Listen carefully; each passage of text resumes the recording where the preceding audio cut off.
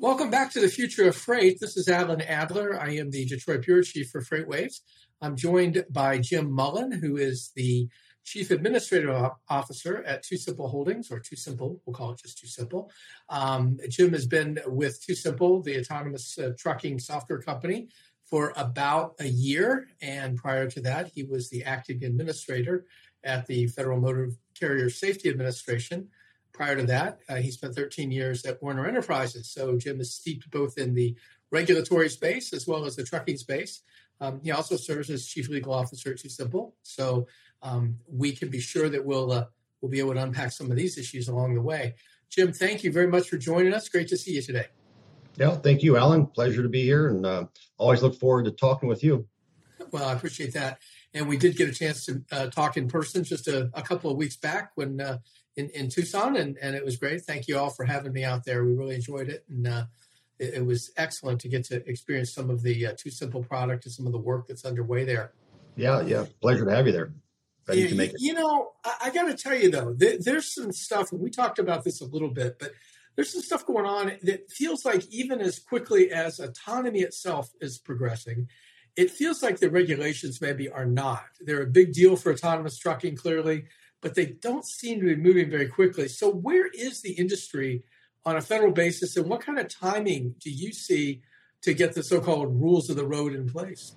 Yeah. So on the federal side, the FMCSA, as you talked about earlier, the Federal Motor Carrier Safety Administration, they have jurisdiction over this issue, obviously, and they started a rulemaking, it was over a year and a half ago, on the regulatory environment specifically as it relates to activities that were always been contemplated to be performed by a human being, how those regulations will either remain in effect or be changed in light of the fact that there will be autonomous vehicles out there that will be traveling the roads that will not have a human vehicle in the truck. And some examples of that are if the truck becomes disabled, putting out your triangles, things like communicating with law enforcement, cargo securement. So how are the regulations going to be changed or adapted to when there are no humans in some of the trucks on their nation's highways? Like I said, they started that process. I'm guessing a lot of your listeners are probably aware it's a 3-step process when you're talking about rulemaking at the FMCSA. Step 1 is what's called the Advanced Notice of Proposed Rulemaking. That's what got started. Step 2 is Notice of Proposed Rulemaking. And the difference between the two is the advanced notice is, hey, these are the things we're thinking about. And they take comments and information from the general public and stakeholders. And then they get to the Notice of Proposed Rulemaking, where they're more specific on this is what we think we're going to do. And then the third and final stage, of course, is the actual final rule. So the FMCSA has said they have an agenda every spring and fall. And they said in their agenda that they would have this NPRM, the Notice of Proposed Rulemaking, out in Q4 of this year. I haven't seen it yet. We're told that they are still working on it, and hopefully we'll see it before the end of the year. But as that's going through the system, Alan, I would say that the industry is working on solutions to those same instances, same issues that need to be addressed, such as I talked about the triangles. Well, you could do the equivalent of a triangle by either a flare or some sort of like 3-dimensional lighting system that would provide motorists with the same type of warning effect that the triangles would have. So as the regulators are doing their thing, the industry is doing their thing to try to solve those problems as well. And more of a future focus. In other words, using say a digital signal. Maybe it's in the form of a triangle on the truck when it's disabled, and something that has a certain throw range of light or whatever. So many of these human functions are truly decades and decades old, and so maybe just like autonomy is taking us to the future, maybe some of these functions need to be modernized as well. And it sounds like that may be what's happening.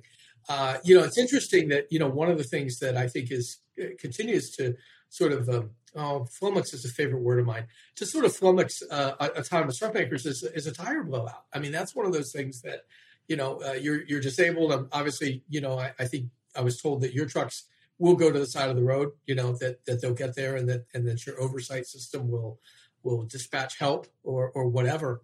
But I do think that the question comes up in terms of, monitoring for autonomous trucks. How does the regulation get to things like sort of not the AAA of autonomy, but something that suggests that there's a way to sort of keep up with where they are?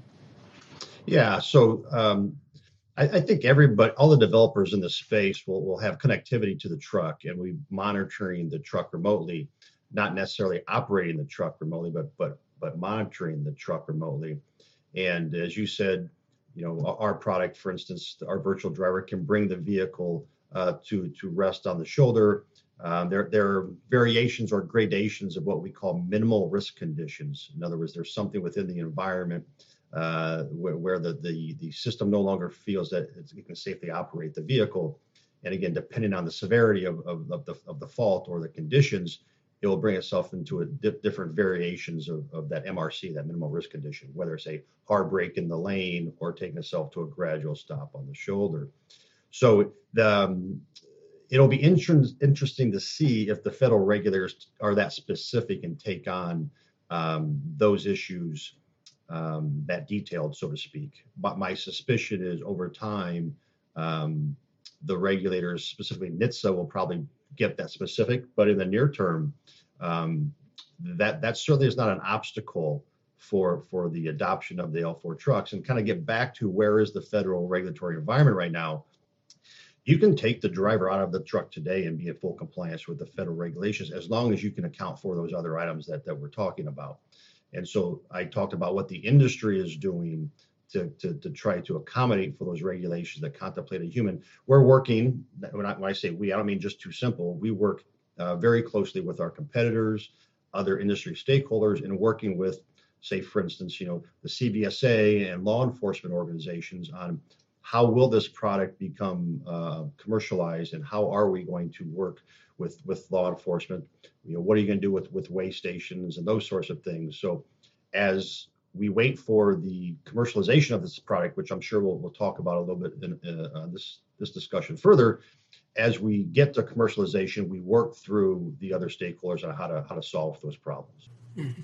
Yeah, and I think there's a number of it interests me a great deal, Jim. I mean, you were among the first, if not the first, to sort of sign on with an autonomous truck company. But obviously, Wiley Deck is over at Plus, Fitch Fulton is at Locomation, and Elaine Chao has joined the board at Embark. So lots of people from the DOT are out there, and presumably bringing what they know and what they knew to this new industry, this nascent industry. How much of a sense of urgency, both on the part of the industry and the government, do you see to get these things done?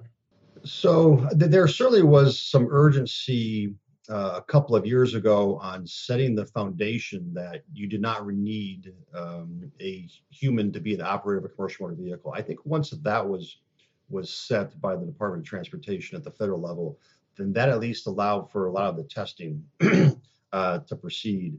And so I think that was kind of the groundwork for that. We believe that the commercialization of this product is 2024. So we're 3 years away. So in all due respect to my fellow colleagues at FMCSA, that the 3-year time period ought to be sufficient period of time to get that advanced driving system rulemaking across the finish line. So obviously we'd like to have it accomplished as soon as possible, but we don't think, I think I can speak for the competitors. Yes, there's some urgency, but by urgent, we don't mean 6 months. It can run its normal course and still get done in plenty of time, as long as we all keep our eye on in focus. Do you, and you've mentioned that you work closely with the competition. I think, we've talked to the folks at Embark about that, Johnny Morse up there and others I know, and Elaine Chao has talked about how helpful some of you have been in terms of just helping the staff, the sort of the lifers at the DOT understand some of these issues.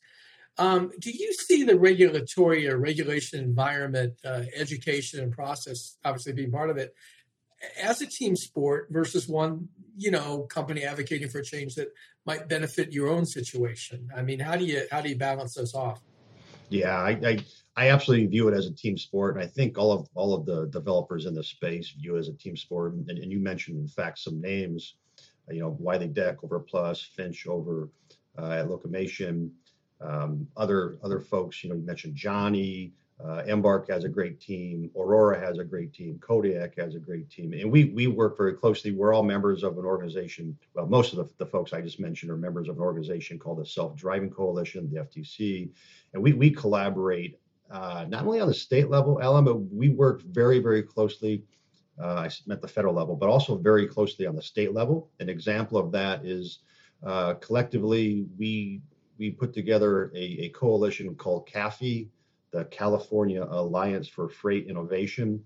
And it wasn't just the developers. We have a plethora of stakeholders that are also members of this coalition. And we're working with the California regulators and lawmakers to try to get to the regulatory environment where you can do L4 testing and deployment in California, because it doesn't currently allow for that. Although the legislature has mandated by statute that the regulators do so, they haven't gotten to that point yet. So we're working with them to try to get that done. We work with them in all kinds of states that have not yet passed legislation that would permit L4 deployment. So yeah, it's absolutely a team sport. I just attended a conference, and one of our competitors had a demo truck out front. And one of my close friends works for that company. Come on, you got to let me on your truck. You got to let me on your truck. And he didn't, but we had fun talking about it. So yeah, in that arena, we're absolutely, we have to work together, and we do so very nicely. Well, I think a follow-up then on California, how much influence it's had in emission regulations and sort of this patchwork of states that, 15 states that are following California on things like that. And, it's such a nation state, really, that it would seem that getting something going in California would be, in fact, urgent and critical, because there's going to be so much of the commerce from ports and things like that. If you wanted to do autonomous drayage, for example, which seems like a perfectly appropriate use of autonomy, right? You're going to need them, right? And so I guess the question here would be, how does the autonomous industry avoid a repeat of this patchwork, state by state patchwork? Yeah. So there are 26 states that currently allow L4 level 4 deployment today, where you can take the human being out of the truck and you be in full compliance with the state regulations, state laws. California is not there yet, as we talked about. As you go from the West Coast to the East Coast on I-10, let's say, California doesn't permit it. Mississippi has not yet passed legislation, but it seems very favorable if that's going to come to fruition in the near future. But you can go I-10, and all the states permit that, but for California and Mississippi. You mentioned emission standards. What seems to be going on in California are two things. One is they seem to be trying to tie AV development and deployment to EV. And I think all of the AV developers are agnostic to the powertrain, whether it's diesel, whether it's electric, whatever. But the issue is, we believe will be the full-scale commercial deployment well before EV. And so we're trying to make sure that the California folks, the regulators there, don't try to intertwine the two. Secondly, I think you have some labor concerns, and California certainly isn't alone in labor concerns. But you think about what's going on today in the supply chain, and obviously the California ports are backlogged to unprecedented levels. And that's, by the way, that supply chain blockage crisis we're in now. It's not just the ports, it's rail, it's train, it's truck, it's all those things. But if you think about what our technology can do and what it brings to the marketplace, it is going to have a niche, whether it's the long haul space, port use. You're going to free up drivers who are in that long haul space to do other things, which, by the way, long haul drivers, the toughest job to fill in trucking right now. They like to be home more. So out there in California, you could have more folks interested in that short haul stuff, the drayage stuff. that would come out of the long haul space that we are going to help fill some capacity in there. So the point of all that, Alan, is I don't think California can afford to sit on the sidelines forever and ignore the safety benefits, the productivity benefits. It's a greener product. We have two different studies where we analyzed, not we, University of California, San Diego analyzed it, and then one of our partners analyzed the MPG, the miles per gallon of AV miles, or autonomous driven miles versus the manual driven miles.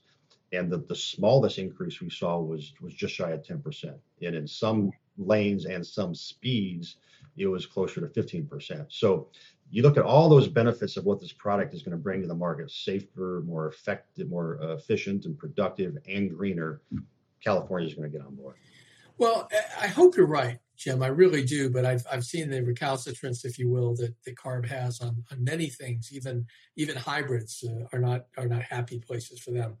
And I wonder if, in fact, the industry won't need to sort of look at putting, as you said, you're agnostic, electric-powered Class 8 autonomous trucks in California just to keep them happy, because they're, I know how they feel about diesel. They've made it clear they're off the road by 2040, I think.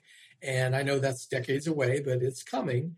And I wonder if perhaps there's not going to have to be some discussion. Maybe you're having these discussions at Too Simple, because modifying CARB is something that everybody does at one time or another. Right? Yeah. Completely agree. And the 2040 timeframe to be diesel free. Again, we're agnostic, but let's not prevent the adoption and proliferation of AV until EV becomes commercialized and online. And that's the story we got to get across. But I'm with you. Look, I've spent a number of years working on some California specific issues in the trucking industry. So I'm also well versed in some of the challenges that state can present from time to time. But I think we'll get there. All you got to do is, ride along some of those disadvantaged communities and see why they feel the way they do. Honestly, I mean, if you get out there, you see that. I'm sure you've seen it too. Let me stay with supply chain for a minute, because you brought it up, and I obviously it's a mess. Hopefully it'll sort itself out before autonomous trucks are on the road in a meaningful numbers anyway. How would the situation have been different? Maybe you answered this a little bit, but how would the situation have been different if we had autonomous trucks in the mix now? You talked about, ports, but how, let's just play a game here, right? Yeah. So again, it's a mess, as you said, and it's not just a single mode of transportation or a single link in that chain that is, I'll say contributing to the mess, but part of the situation. And the shortage of drivers absolutely is a part of that equation. And again, our autonomous vehicles, or autonomous vehicles in general, could help fill some of that capacity need in the system, in the freight network. And again, as we envision the proliferation of AV trucks in general, you're going to be able to utilize the drivers now that are in that long haul space. Not all of them, some of them. We can talk more about that later. And they will then transition into that short haul drayage space. And so, absolutely, if this technology was already commercialized, it would help alleviate some of the woes in our supply chain. Would it fix them all? No. When you talk about 80,000 driver shortage, which I think most everybody agrees to in some way or another, we would help solve for that problem without a doubt. Okay, so driver shortage is a good way to sort of wrap up here. We're running a little low on time. When can we realistically expect to see autonomous trucking make a difference in the driver shortage? And how does it begin, and what does it look like over time? Yeah.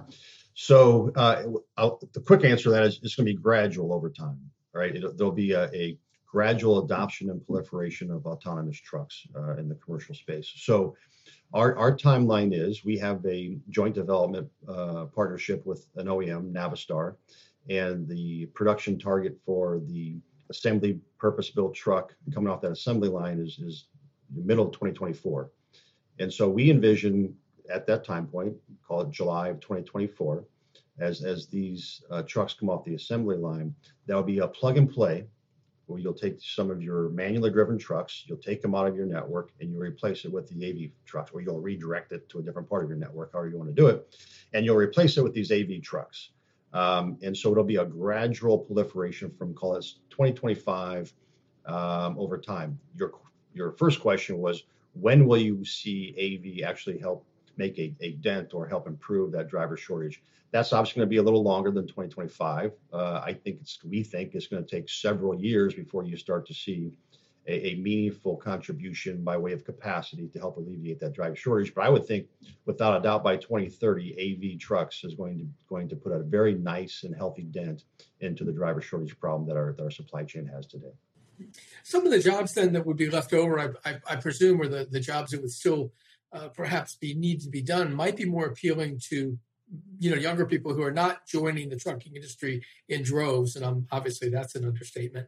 But, the idea of attracting younger people to some careers in trucking that might not be, long haul for hire trucking, which we agree is clearly not an appealing line for many people. Do you see this as potentially helping recruitment of, let's just call them younger people? It might be, in their 30s, but that's still younger than our driver age today, right? Yep. So a few things on that, and that's a good point. So, for instance, Too Simple is doing some things in this space as well. We work with Pima Community College to help train testing drivers, right? Because these high definition maps where these autonomous trucks operate on, they'll have to be tested and data collection and those sorts of things. And you want truck drivers to be doing that, obviously. And so we're working with Pima, and we'll work with other community colleges as we start to expand our scope in other geographic regions. So there's that, but there's also, right, it's not just truck drivers where there's a shortage. We need more technicians, and we will continue to need more technicians as this autonomy comes true or closer to commercialization. So I think you'll absolutely see an increase, a spike, greater interest in younger folks in that technician's position. But again, also, we do believe that as our wheelhouse is the middle mile, you'll have additional need in that first and final mile. And that's a very nice job to have. You're home every night, right? And very good pay. We've all seen some of the compensation studies on truck drivers these days. I'm reading, might have been one of your publications, Alan, I don't recall, talking about, 6-figure jobs with $15,000 signing bonuses in the trucking space. So you can make a very nice living as a truck driver, and in that short haul where it's not as tough on your personal life, we're going to help and create more of those jobs. Well, Jim, we could go on for quite a while. I've got a bonus. Thanks for being part of F3, and we'll be catching up down the road. Absolutely, my pleasure. We'll talk to you soon, Alan.